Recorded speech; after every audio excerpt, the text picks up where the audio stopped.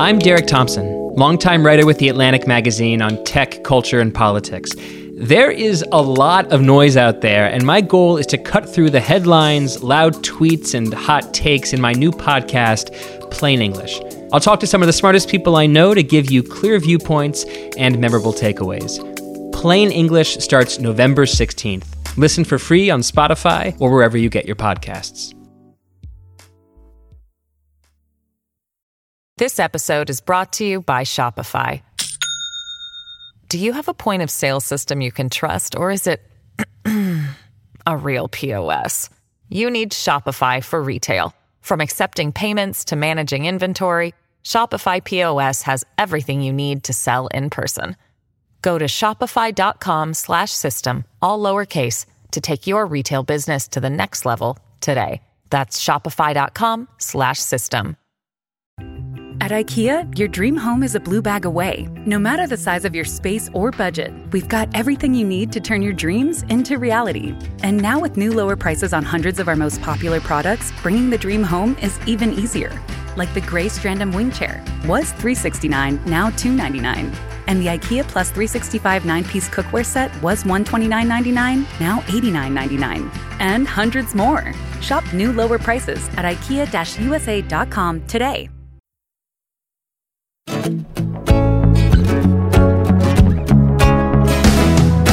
Hey everybody, welcome back. Am I excited? I am very excited today. I know my voice sounds weird because I get to have an old pal on the show. Someone I had the pleasure, honor of working with years ago on The Office. He played, of course, Dwight Schrute. One of the great, arguably one of the funniest characters in TV history. He's not going to admit that probably. But it's kind of hard to beat Dwight. He's really, really funny. But he's a very thoughtful person also. And he has a new series called The Geography of Bliss on Peacock. But I also got to work with him in a little film called Jerry and Marge Go Large. Who could it be but Rainn Wilson? Welcome to Black on the Air, Rainn. How you doing, my friend? Black on the Air, Larry Wilmore. It's such a pleasure to have this conversation. We've been talking about doing this for a very long time. I'm so happy to be here and conversing. I appreciate you coming on. I know you're busy promoting the series and all your other stuff. And, you know, so thanks for taking the time, man. I was just, you know, when you're such an interesting person, it's just so much fun talking to you. I mean, you're funny and all that stuff. Great actor, everything, but you're a very thoughtful person. You know, there's so much, I think a lot of people don't realize is happening under that person, right? Well, I thank you for saying, and I feel the same way about you, Larry, and just looking at the depth and width of the stuff that you have produced, acted, and written for over the years is a testament to that. But yeah, you know, it's, you know, I just had this book come out about spirituality. Yeah. And in the first chapter is kind of like, why the hell is the guy who played Dwight writing a book on spirituality? And I'm not meaning to like get into the book or anything, but I will say that it's so funny how people expect me to be like Dwight. And if I voice an opinion that's not like Dwight, or if I act in a way that's not like Dwight, like people are genuinely surprised and a little shocked that, wait, Rainn is saying something. Dwight would never say that. Like, and this kind of mass kind of confusion that the people, the actors that play the characters should be exactly like the characters it's an interesting challenge. It is interesting when you, especially in television, more so than film, I think, right? Where people, and maybe because I think you're coming into people's houses, they see it over and over and over, and they're just convinced that, you know, and maybe it gives them comfort of knowing that or hoping that you might actually be that character, right? Maybe so. Yeah. And I think it's a testament to good acting too. Sorry to toot my own horn. No, I agree. People can't differentiate between Rainn and Dwight, and they really think that I'm like that. And they're just seeing a guy that is like that. And they found this guy that happened to be like part nerd, part bully. Right. And put him on this TV show. And that Dwight is just an extension of who I am. So I think people don't understand kind of the artistic process of like, right. Hey, I transform and I play characters, and I played a very different character in Jerry and Marge Go Large, and I played a different character in The Office, and that's kind of what I do. It's what we do. Yeah, you had a good run before that on 6 Feet Under. I remember you were so good on that show. So Dwight was a departure from that, you know. Sure. Do you remember your audition for Dwight? Do you still remember meeting Greg for the first time and all that stuff? I do. As a matter of fact, Larry, I have here the original audition sheet for day one of The Office from Allison Jones. Out of town. God bless Allison for keeping that, man. I know. She saved it and she gave it to me when the show ended. No, I can't see the names. Tell us what then some of the names are. So number one is me, Rainn Wilson. Mm-hmm. I auditioned for Dwight and Michael. My agency was Endeavor. And my time Michael, in was 12. Yes, Adam Scott. Adam Scott was number 2, auditioning for Jim. Wow. Marilyn Ricecub, we know from 24 and many other shows. Yeah. And she's a terrific actor. For Pam, Hamish Linkletter for Jim. Ben Falcone for Michael. Alan Tudyk for Michael. Wow. Matt Besser from Upright Citizens Brigade. Yeah, Matt's great. Yeah. Ever Carradine for Pam. Ever Carradine's a terrific actor. I've worked with her before. And Jenna Fisher, number 13 for Pam. Wow. And Ann Dudek, who also was on 6 Feet Under. Yeah. She's been on Deadwood and a bunch of other great shows. She's really good. She was auditioning for Pam as well. That's the first 14. That is amazing. That is amazing. I have such fond memories of that first season. I tell people about it because The Office became kind of mythic, you know, and the way that people followed it. But the first season, we were like on a little raft in the middle of the ocean, just making a little show. And people had, and it was so much fun. You know, nobody knew what we were doing. And Ray, I don't know if you had this experience, but as a writer, people were kind of snotty towards us. Like they thought, like they would say, Larry, what are you working on? I'm saying, oh, I'm working on The Office right now. Oh, really? Oh, okay. I'm like, what the fuck? You know, because they thought we were going to ruin this English classic, you know, and it was just it was constant. I would always hear that from people. And I remember Cynthia Littleton, who writes for Variety, I think Hollywood Reporter at the time, did the same type of thing in something that was kind of snotty towards us before it came out. I couldn't believe it. The snottiness is legendary. Yeah. And it's so funny to me because, like, okay, there was a great English show called The Office. They did 13 episodes. They did two 6-season. Yeah. And then and a Christmas special. Right. And a Christmas special. They did 13 episodes. Yeah. They didn't have to be 21 or 22 minutes. No. They could be 29 or 30 minutes because it's BBC, which is a significant, you know, so they were a quarter longer each episode. And it was great and it was brilliant. And we took some aspects of it and we left some aspects of it. But the amount of outrage and snobbery about the fact that we were doing a take on a beloved British show, it's like no one's taking the British show away from you. You can watch it over and over and over again. Still there. Yes. And you know what? Listen, folks, win-win. It all worked out, didn't it? There's still a great classic British show. You can watch it over and over again. And there's a different kind of a classic American show with 200 episodes, and you can watch that over and over again. We can all get along. We can all live harmoniously. In fact, in the first season, I still have the jacket from the first season. I think I have a mug somewhere. It wasn't just called The Office. A lot of people don't realize this. The actual title of the show was The Office: An American Workplace. And then they dropped An American Workplace in the second season, I believe. Right. Yep. So Greg wanted to really just to distinguish it. Yeah. To distinguish it. And I think Greg also really was afraid American audiences weren't so used to like a mockumentary kind of thing. That's true. To really underline the documentary style and aspect of the show, which was a lot stronger when we started. And you go to like season 8 and 9, and it's the documentary aspect is and much more out the window. Right. Exactly. So where did this Geography of Bliss is a fascinating show for me. I love talking about these types of things. I just did a speech, the class day speech for Harvard. I was very honored that they chose me there. And a lot of it, I put in my philosophy of just life and how to get through things, not so much how to succeed, because they're at Harvard. They don't need that here for me, but it's really like, how do you get peace? How do you get clarity? You know, these type of questions. I think a lot of times, especially young people, aren't concerned with these questions. And a lot of times when you get older, it's almost, I don't think it's too late to start asking these questions, but I think many people don't realize how powerful it is to ask some of these questions about well-being, right? Yeah, you know, culturally, we're not engaged as deep as we should be in kind of like what gives us a healthy, happy life filled with meaning and well-being. And at the same time, we're in this crisis of this mental health epidemic with young people that is really staggering and is taking lives right and left. It's really quite severe.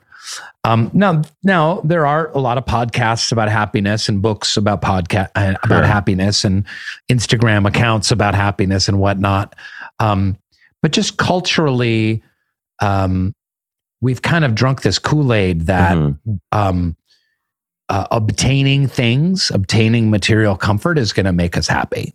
And having a good career and a nice house and a family and a lot of stuff is going to make us happy. And now there's some truth to that. Family certainly can be correlated with well-being, and having, you know, not being under the poverty line can be correlated with well-being. But this kind of mad dash to accrue stuff actually is the opposite. It actually makes us less happy.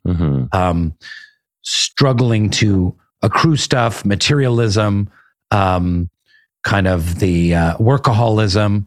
These are things that make us much less happy, and yet our whole Western culture is kind of based on it. So it's time for a reinvigoration about, you know, where we really can find bliss. What drew you to wanting to do a show like this? Were you searching for happiness in your life? Yeah, it's something I've talked a lot about here and there in my past, like mental health issues that I had when I was in my 20s. I used to get really severe anxiety attacks. I had depression, addiction issues. I've, you know, loneliness and alienation. And we didn't call it mental health back in the 90s. It was just kind of what you did. It's kind of what everyone struggled with, but we didn't really talk about it.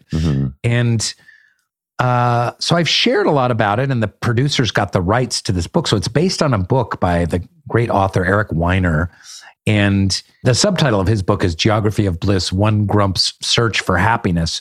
So he went around the world trying to researching happiness. He was one of the first people to kind of look into this idea. It was, 10 or 15 years ago. Is that where those polls first came out of? That going to different cultures and rating happiness in different areas, is that where that came from? Or was that something that was going on already? Yeah, I don't know what the timeline was around that, but that hasn't been going on for a very long time. Oh, okay. I think it's only 10 or 15 years. It's around the same time, I think. The World Happiness Report. Right, and there's exactly. several others. Yeah, one's out of Denmark and one's out of the Netherlands.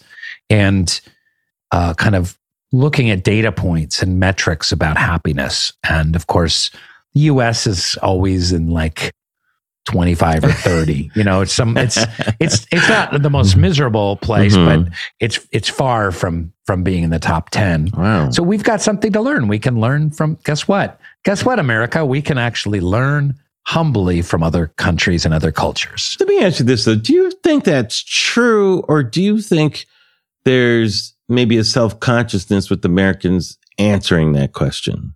Well, I think there's a self-consciousness for people in any country asking that question. I think they've gotten really good at learning what questions to ask to be able to dig under the surface. They don't just go say, hey, are you happy? They just say, like, on a scale of 1 to 10, how satisfied are you with your work life? On a scale of 1 to 10, how satisfied are you with local government and how effective it might be? There's a lot of metrics for that. Yes, you add it all up and you create these data points about well-being and contentment. So, I'll tell you something. I don't know a lot of like really happy Americans. I mean, I'm sorry, I don't. I mean, I consider myself happy. You are. Mm-hmm. You are. I would consider you happy. But I always have, it's a condition that I've always have had. It wasn't something that I searched for, you know, and it was, I don't know if I would call it a choice, but it was, it definitely, there were times in my life when I knew I had to choose to be happy. But for most of the time, it's not an effort for me. I kind of live, I like living in there. It doesn't mean there aren't tough times and that there are things that, of course, that are sad and that stuff. But in terms of a resting state, you know, do you think your parents gave you that? Do you think it was something in your childhood? It's a good question because we're 6 of us. Did you come from a pretty solid family home environment? No, my parents got divorced. They fought a lot. And not all of my siblings are the same on that happiness scale. You know, like my oldest sister, I would consider the complete opposite, you know. My brother, who passed away, I lost Mark a year and a half ago, was very unhappy. He struggled a lot. And I think it actually led to a lot of his health issues. But I think I think it's my outlook on life, I think, more than anything else. I don't know where I got it from. Honestly, I don't. Some of it may be from my parents, but, you know, they're not like necessarily just real happy people, you know, but they're not, you know, they're not cynics or that either, you know. My father always had a wry sense of humor about the world, which always made me laugh. But I don't know. It's just a spirit. I just have to say that I'm lucky that I've always had that kind of spirit where I'm drawn to the light instead of drawn to the darkness. Oh, that's not, yeah. I mean, I do think that there are some genetic predispositions to happiness. Yeah, I think so too. I don't know the science around that so much, but I think they have found that kind of it's kind of a, you know, like the people talking about having a resting bitch face, like it's resting happiness, right? Resting happiness quotient. Yes. My family was very dysfunctional. I had a lot of trauma. And then I had those mental health issues. So I've just been very interested in the journey and the struggle, both for myself, because I've been in therapy for 20 years, but also for our culture. Like I love being a brand ambassador of well-being. I really feel for today's young people and their struggles with mental health. It's horrific. It's a horrific pandemic. Well, let me ask you this, because it's such an interesting topic. And like, how do you define happiness? Do you have a personal definition of it? Is it different from maybe what a societal definition of it? Like, what would you define as happiness? Well, that's a great question. And even the word happiness, I really struggle with, honestly, Larry. Like Oh, that's interesting. What do you mean by that? Well, happiness itself is residual. It is a result of some other things. You can't, like, for instance, we live in a country that's life, liberty, and the pursuit of happiness. Well, how do you pursue happiness? Like, I always use the example, like you could go on a roller coaster and get some cotton candy and just feel joyously happy, right? And you're at Six Flags and you're like, oh, life is awesome. And then you're unhappy and they're like, you know what? I'm going to go back to Six Flags. I'm going to go on a roller coaster and eat some more cotton candy. And you just feel miserable. Like there's very little one can do to kind of like obtain happiness. It's so resultant. And there's probably a better word. I'm not thinking about. Well, let me ask you this. Well, should we make a distinction between maybe joy and happiness? Because like joy might be more of an immediate result of an action, you know, like a roller coaster, that type of thing, where happiness to me is more of a spiritual contentment. You know, it's not necessarily like it's not a sugar rush. It's more of a steady thing. Like for me, happiness isn't produced by an outside force. Happiness is a point of view. I think that's very well said. I think you're 100% right. It starts to get into semantics a little bit. I do think that joy is a more effective word than happiness because in that context, I'm saying, you know. Yeah. Because I also think that joy allows for sorrow, and that's part of life is being depressed, having struggles, having disappointments, grieving loss. And we need to allow for that so that we can feel joy. It's joy lives in, because we have sorrow, we also have joy, right? Correct. And, but I also think the experts in the field and I am not one, talk about the word well-being. And I do like that a lot because I can cultivate well-being. So if I meditate in the morning, that increases my well-being. I won't necessarily be kind of happy, but I will have that inner sense of like, being grounded, being connected, feeling satisfied. If I do cold plunges, if I do breathing work, if I, there are actions I can take. If I can set my day, today I'm going to focus on my well-being. So a lot of your well-being, I'm just making observations here as we're talking. It seems very physiologically based in some ways, when you talk about cold baths or. So I think we're different in this sense. My natural resting face is anxious discontent. I have an anxiety disorder. I've been in a lot of therapy. I've been in 12 steps. I have to work very hard to kind of be, to have a normal, content day. I have to do a lot of work around it. I have to monitor my moods and I have to connect with people and stuff like that. Do you think that, like, for a lot of people who are like that, and I understand what you're saying, I think my brother was like that too. Like there's stuff in the way before you can feel like you're at just the starting point. You know what I mean? Like whether it's those feelings of anxiety or whatever, it's like, I got to get some of this stuff out of the way so I could just get to the starting point of where a lot of people already are. They don't have to push through this just to get to this point, I 100% say that. And in my book, Soul Boom, about spirituality that just came out, I talk about that. Like a lot of the stuff I have to do on a daily basis just gets me to normal, gets me to functional. It doesn't make me, I'm not all wise. I'm not Gandhi or I'm not some guru. Like it just allows me to function, I have a prayer and meditation bench right out this window here. And I go sit there in the mornings. Most mornings, I didn't this morning because we had a burst pipe in our backyard. But that's another story. But if I can just spend 15 or 20 minutes there in meditation, contemplation, prayer, connection, like it sustains me my whole day. It doesn't make me Mr. Super wise Buddha guy. Right. No, it allows you to at least have a better connection with, whatever the stimuli is out in the world, as opposed to it being interpreted a certain way because there are all these nerve endings that are acting a certain way, right? That's it's so challenging when that's going on. And your show, which is I find fascinating, deals with it more on a cultural point of view, right? Which is also very fascinating too, how, depending on the culture you live in, gives you kind of a different starting point, right? Yeah. Like for instance, the second episode, we go to Bulgaria. Yeah. And it's that was fascinating. Yes. Notably one of the most unhappy countries in the world. Yeah. But when you start to understand the historical context of Bulgaria, that they have been oppressed for hundreds of years by the Romans, then the Turks, then the Germans, then the Soviets, and they haven't kind of had a freedom to just be Bulgarian.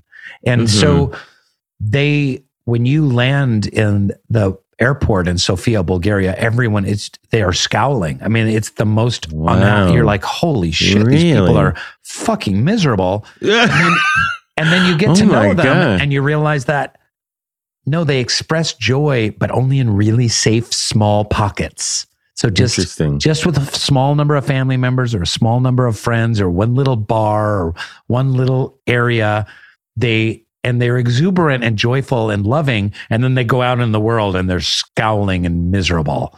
And that's a result of their history. And it's so interesting because the first episode you were in Iceland and it's like the opposite, Yeah. It seems so like free and easy there. And people are just kind of culturally taught that that's how they should be. You would not worry about things, What was it? What was that like to be in those? Can you compare those two and what it felt like for you?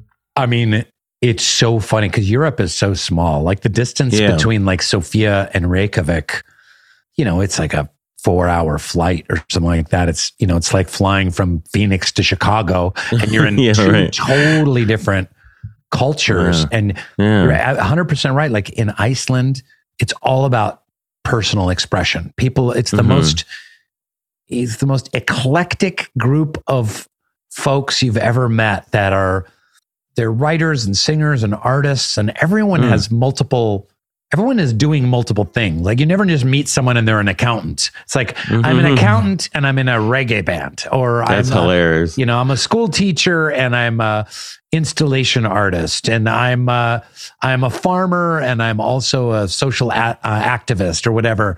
And because they feel, and this is a big part of Iceland, they feel so protected by their government. So there is trust in government, belief in government. They feel like they've got a safety net. Their healthcare is taken care of. Their education is taken care of. And they have this kind of trust in their fellow Icelanders. Then they're able to let their freak flag fly, so to speak.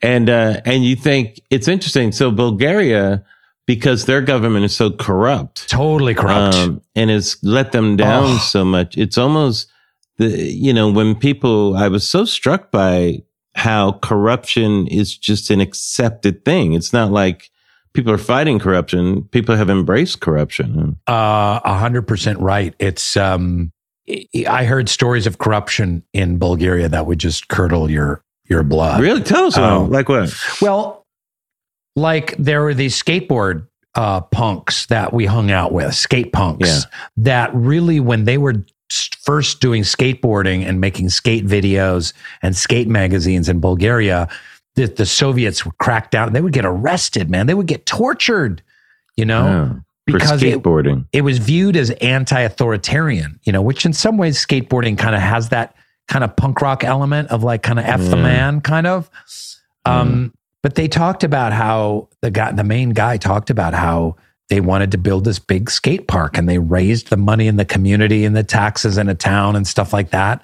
And by the time it got built, it was just a shitty like ramp and like one like cement thing and a paved area. And they're like, wait a minute, we raised like $1.5 million for the skate park, and how everyone just takes their cut, the contractor takes their cut, and the planner and the city councilman and and so anything, and that's one of the reasons why it's ugly by and large, it's because everything is skimmed off of. So like the airport was like the most hideously ugly airport I've ever seen, but it's just everyone profits, everyone takes their cut. So there isn't that faith in government. The government does not have your back. The government is actually out to get you and trying to fleece you. It's funny how, we talk about government a lot kind of in the abstract of these types of things, but it really is striking when watching your show. You're right. How much just a simple thing of how a place is governed just affects culture in so many ways of just the average person's life. You wouldn't think of it like that. You think it's more, it's this other thing. I don't even have the right words for it, but that really hit me in a way which I had never thought of it like that, because there were so many people. I mean, it affected the entire culture in both of those instances, in a profound way. Yeah. Yeah. It's true. It's one of the, it's interesting when we went to Ghana in West Africa, they're very optimistic, and Ghana is one of the most effective governments in Africa, and especially in West Africa. The Ghanaians really have big problems with their government, but they feel like they've had a stable democracy since 1990. And which is a long time for that area of Africa. Absolutely. Yeah. And effective democracy, multi-party system, effective like taxation. You go to Ghana, there's freeways and off ramps and shopping malls and skyscrapers, and not that is something to get excited about, but it's No, not. but you said hope. Yeah. People have something that they're doing together that, is promising and that type of thing. Yeah. And they feel like Ghana is a leader of Africa and a leader of West Africa and is kind of showing the way. And they believe that their kids and grandkids are going to have a way better life than they had, and that the future is looking bright. And the Ghanaian people are so optimistic and loving and warm and hopeful. It was really touching to see, and I just really hope for the very best for them. And when your last episode was back in America, right? Yeah, back in LA. Yeah. Now, so after having gone on that journey, like, were you able to view this place with different eyes? Were you kind of looking at it a little differently? Did it hit you a little differently the way people were acting and everything? Or I haven't seen that episode yet, so I don't know what happened. Yeah, it's interesting because this show is part personal for me. Like Rainn Wilson is going on his journey to try and learn about happiness. And it's also sociological. I want to share my findings with the viewer. And, it's one thing to go and wash elephants in Thailand and row down a river in Ghana and with fishermen and, go hiking in Iceland and go dancing in Bulgaria. Like, it's easy to find happiness, but what do you do when you're back in your house? It's like a field trip. Yeah, exactly. Yeah. So how do you find it? And, one of the things that the producers did is, like, for instance, we had a segment where I met these piñata makers in East LA that were like third generation piñata makers. And they had such a beautiful culture and community that was really embedded with Angelinos, Hispanic Angelinos, and what a piñata was, and Mexican culture and heritage. And they had such LA is a big, ugly morass and a cultureless void. And at the same time, when you dig deep and you go into the real culture of LA, you see some real community there. Absolutely. And it was really nice to dig into some of those communities. And also I had a wonderful interview with this woman, Ari Meyer, who's an old friend of mine. And she was a sitcom star in the 90s and early 2000s. She was in the show Kate and Allie, and some other TV shows and Nickelodeon, and making a really good living as an actor. And then she's just like, I don't like this, and I'm going to go be a nurse. And she went to nursing school in her 30s or even early 40s, and went to go change bedpans and work in hospitals and clean up poop and change sheets and take care of people. Wow. And, probably for a third or a quarter of the income. And she loves it. She's so happy and balanced. And it was a really beautiful story to tell. Like, it's so easy to just get sucked into the show business vortex, Larry. Oh, absolutely. In that bubble, it was interesting because I thought the pandemic, people talked about there's a lot of PTSD after the pandemic and that sort of thing. Just from your personal observation, do you think the pandemic made a lot of people unhappy, or do you think it just exposed a lot of unhappiness that was probably lurking there? Yeah, I think some of both. I mean, I think that's very well said. I think listen, the number one thing I found in Geography of Bliss is not any great revelation. It's pretty darn obvious. And that is, people thrive in connection and in community. Communities keep us happy. Families, loving groups, friendships. That's what nourishes our souls. No matter where you go in the world, when groups of humans are together, if they're collaborating, if they're singing, if they're in mutual service to one another, they're happy. And when they're cut off, they're not. So I do think a lot of people got cut off. I worked really hard during the pandemic to stay connected. Like, I would get groups of friends and we would have Zooms, and I would go take beach walks with people at a healthy 6-foot distance. And, I worked really hard on it, but I think for a lot of people, they got really isolated. So that was true. I think so too. But I also heard that, and I don't know this, but I heard that there were a lot of like marriages falling apart because people that just kind of like were in denial about the fact that their marriage was kind of pathetic. All of a sudden they're stuck in a house together for month after month. And I know. Yeah. And the fractures start to show and it starts to fall apart. So I think there was some of that as well. I think it exposed some stuff that was already there. This episode is brought to you by Shopify. Do you have a point of sale system you can trust, or is it a real POS? You need Shopify for retail. From accepting payments to managing inventory, Shopify POS has everything you need to sell in person. Go to shopify.com/system, all lowercase, to take your retail business to the next level today. That's shopify.com/system. When did you write Soul Boom, and what was the impetus for that? I heard you say that you lost your father recently. Yeah. So that was one of the impetuses. I mean, I've always been very sorry, by the way. Oh, thanks. It was about 3 years ago. It was during early months of COVID, and he needed a heart bypass operation, and he just had too much deterioration in his arteries to withstand the surgery. And I've always been interested in spiritual topics and life's biggest questions about why we're alive, the meaning of life. Do we have a soul? Is there a God? What happens when we die? You know, what is consciousness? All of that big question, the big ticket items, I've always been very interested in.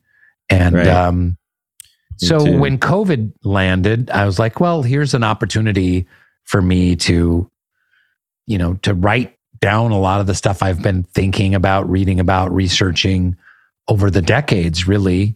And so it was kind of my COVID project. And, you know, I worked on it for 3 years off and on, really. And it just came out last month. In the book, are you searching for spirituality in the book, or it's not searching for spirituality, but are you talking about enlightenment and that sort of thing? What is the focus of it?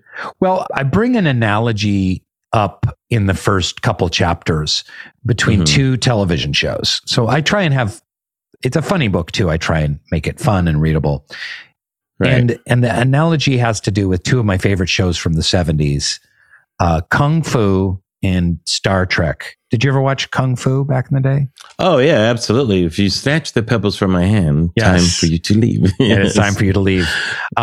So Kung Fu is about, for those who haven't seen it, is about Kwai Chang Caine, a Shaolin monk who's trained in martial arts, but is also trained in kind of Eastern wisdom. And then he has to leave the monastery, and he goes in, because it's the 1860s, he's wandering around the Old West. So this Shaolin monk is wandering around. And it's David Carradine playing this. Yes. The quote unquote Chinese guy. Yes, exactly. I just wanted to be fun fact is that Bruce Lee actually developed the idea. And then they stole it from him essentially and didn't cast him. And they cast a white dude to play a Chinese dude. Because that's Hollywood. Because that's how they do. So, but he has to battle racist cowboys and aggressive people and greedy folks and violent people. And he tries to calm them down with his Eastern wisdom. And he occasionally gets in some ass-kicking fights with his Kung Fu.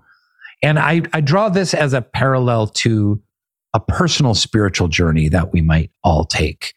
We're all Kwai Chang Caine. We're all seeking to become more wise and more peaceful, more serene.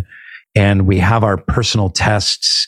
We're being beset by our own version of racist cowboys and, you know, aggressive miners and violent people and stuff like that. And so we have to go about our day seeking to be spiritual beings, walking a very difficult path as human beings.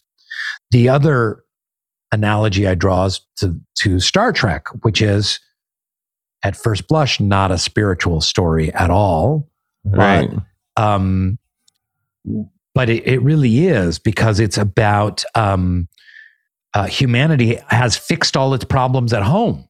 The reason that we can boldly go where no man has gone before and seek out new life and new civilizations is because we fixed everything at home. There's no more race. There's no more racism.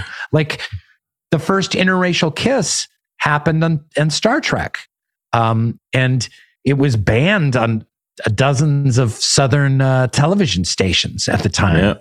Yeah. And racism has been solved. Income inequality has been solved. Sexism has been solved. We relish the diversity of humanity, and I loved that as a kid. Sulu was there, and there were Russian and Uhura, and everyone was beautiful and diverse and loving. And then, so what is humanity then able to do? We're able to explore space because we've got our problems fixed at home. And so this is like the other aspect of the spiritual journey, which is humanity becoming more mature and wise and kind and seeking, God forbid, world peace. And we all have a role to play in making the world a better place for all 8 billion of us. Some of us might be social activists. Some of us are entertainers and storytellers. It doesn't matter who you are. You can be a school teacher, a school bus driver. We all can play a part in making the world better. And that's really more about what my book is about. So I have a chapter on death. I have a chapter on consciousness. I have a chapter on God.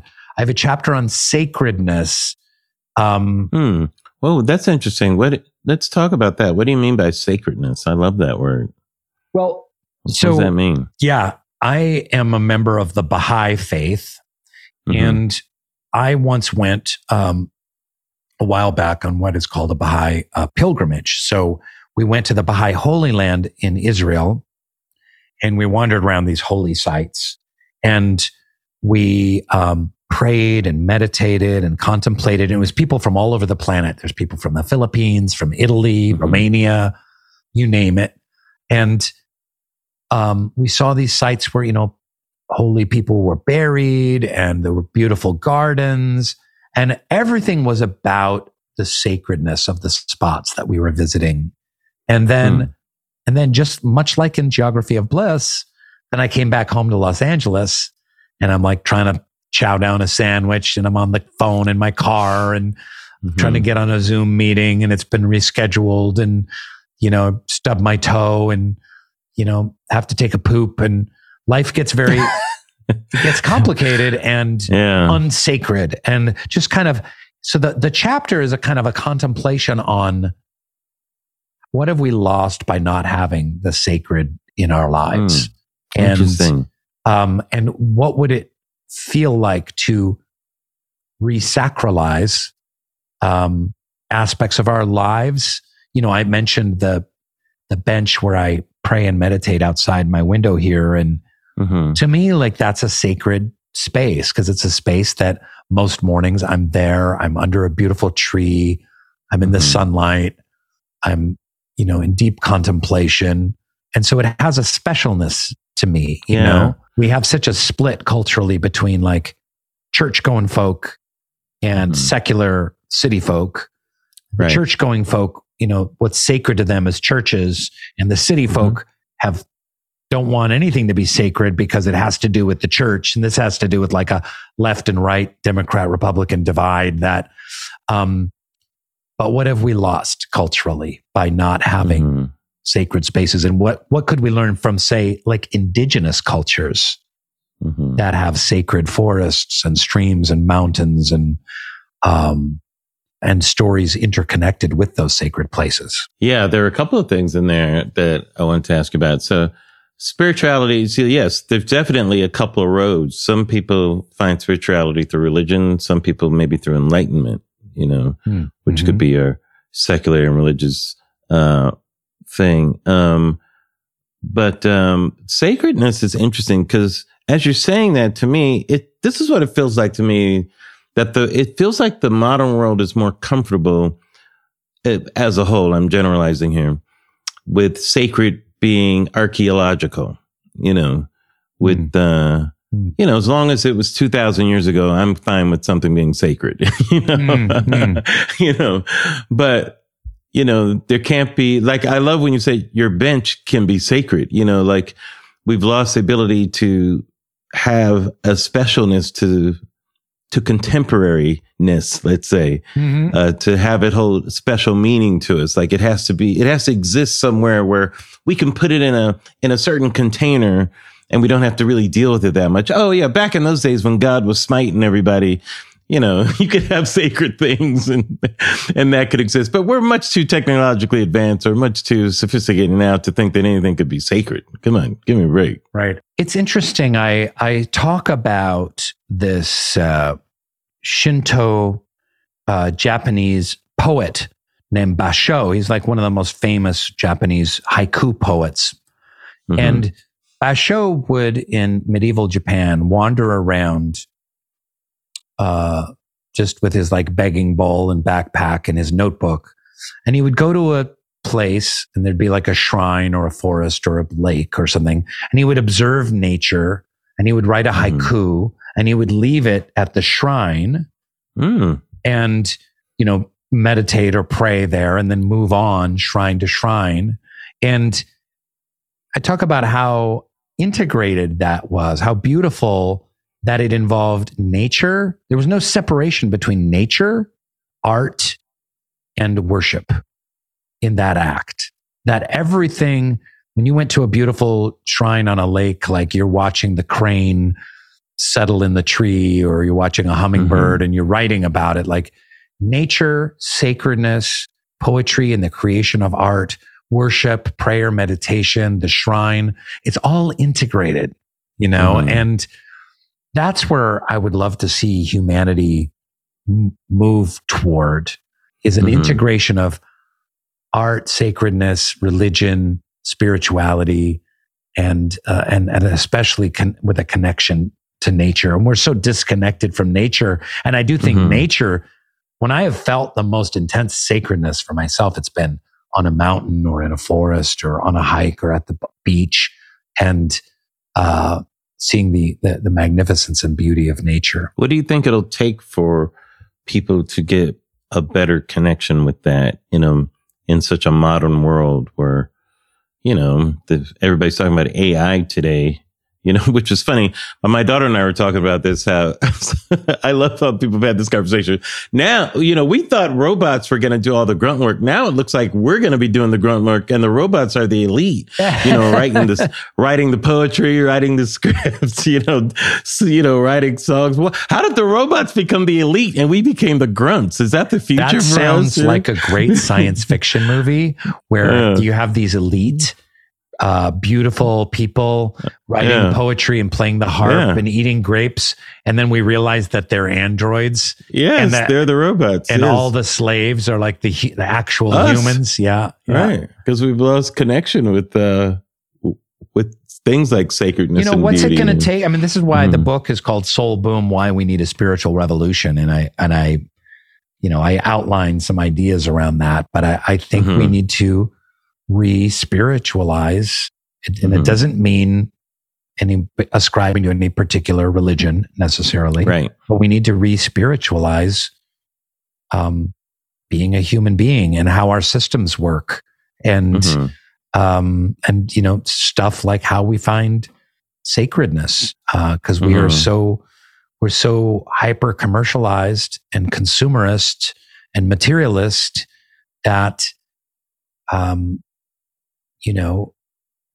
we've just become disconnected and alienated. And this goes back to happiness, and it goes back to, happiness and the mental health epidemic. If we could find more deep connection to nature, to each other, we could find more well-being, and this might make a dent in the mental health issues that we're having. Do you, as an actor these days, Rainn, do you search for material that has some of this in it, or, is it an unconscious thing maybe? Do you think you're drawn to these types of things nowadays? Well, yeah, I mean, look at what I'm doing right now. I'm doing like I'm writing a book on spirituality and I'm doing a reality show about happiness. Yes, so of course, and, I mean, it is what's really interesting to me. I mean, I would love to find roles as an actor where I get to address stuff around, either mental health or spirituality or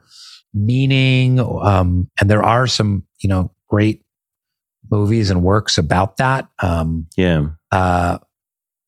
So that remains to be seen. We'll see. And I do think, Larry, that coming back to The Office, like it ain't nothing. It ain't nothing that we made a show. How many years were you on the show? I was there the first 3 seasons, or you could say 2.5. So from the beginning, back when it was good, then you left, and then it all fell to sorry. shit. Yeah, sorry, I don't know what to say. It's funny that some people say this. And Larry, I was looking at the show, and I noticed that when you left, yeah, it started to unravel. No. It was a good show, but making a great TV comedy, you've been a part of several of them.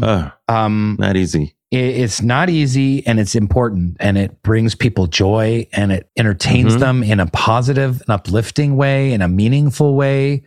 And, we can't forget that. So that's right. Being a part of the Star Trek kind of like, what is our duty toward humanity, toward making the world a better place? Because spirituality is not just about like reducing anxiety and making yourself feel good, and then just being a workaholic, materialistic asshole, in our relationship with other people. It's about also giving back and being of service and I agree, having an impact. And so I hope to be able to do both. I like to do this kind of writing and these kind of shows, but I also want to, if I could just make people laugh and uplift them and make quality content and tell really good stories, with diverse, interesting casts, and I think that would be a great thing. Well, you have such incredible range, and you have so many fans out there, including me. And I know people can't wait to see your next character thing. That's for sure. But in the meantime, we'll take whatever ring we could get. And I think watching this show, I think will bring people a lot of joy and comfort. It's on Peacock right now. Is that what it is? Yeah, you got some Peacock stuff happening, right? I had a show called Wilmore on Peacock, and I think it's still on there. It was a election special. We did 12 episodes that was special for election. I may do something like that for the next election. I like doing that kind of stuff. Oh, cool. That's fun. Yeah. We want to support the Peacock and get some folks to subscribe. It's a good streaming service. That's where The Office is. That's right. FYI. All the old Columbo episodes, you guys, for that alone. Columbo, come on. I know. And now you talk about, geography of bliss, Columbo gives me so much bliss watching that show. But I'll say this too. I was really happy that Jerry and Marge Go Large came my way. And it's for a lot of these reasons. There were so many people who enjoyed that film because it made them feel good, Rainn. Yeah. It wasn't cynical. It wasn't like, ironic distance about this. It was very straightforward. It was earnest. How many times do you see earnestness on the screen these days? Never. But people appreciated that. They're like, oh my God, I was crying at this thing of how, they were caught up in that relationship between Jerry and Marge. And it was such a simple story. Yeah. And it was a community coming together, trying to do good. Coming together. Yeah. And despite their differences, that's right. Uniting for the common good. And I had the same response. People were just really captivated by it. And it's like, hello, streamers, networks, studios, this is the kind of, we want to do stuff. And it wasn't treacly or sentimental. No, at the same not time. at all. Not at all. Brad Copeland did such a great script, and very nice. It had it was just lovely, but it had a nice edge to it at the same time. And yes, it had enough of that. And when you have Bryan Cranston and Annette Bening, come on. That helps. I mean, that helps a lot. Yeah. But I would love to see more content out there. You know, it's something I try to do. It's not easy. Honestly, you're like Sisyphus, you know, pushing that rock up the hill. It's one of the hardest things to do is to make that kind of content, ironically, when it used to be what Hollywood made all the time. But, you know, there's people out there trying. We'll see. Yeah. Yeah, man. Good. Well, it's so great connecting with you, Larry. And you too, Rainn. I appreciate seeing your face here. and having this conversation. And I hope our paths cross again very soon. Hope it absolutely will. Okay.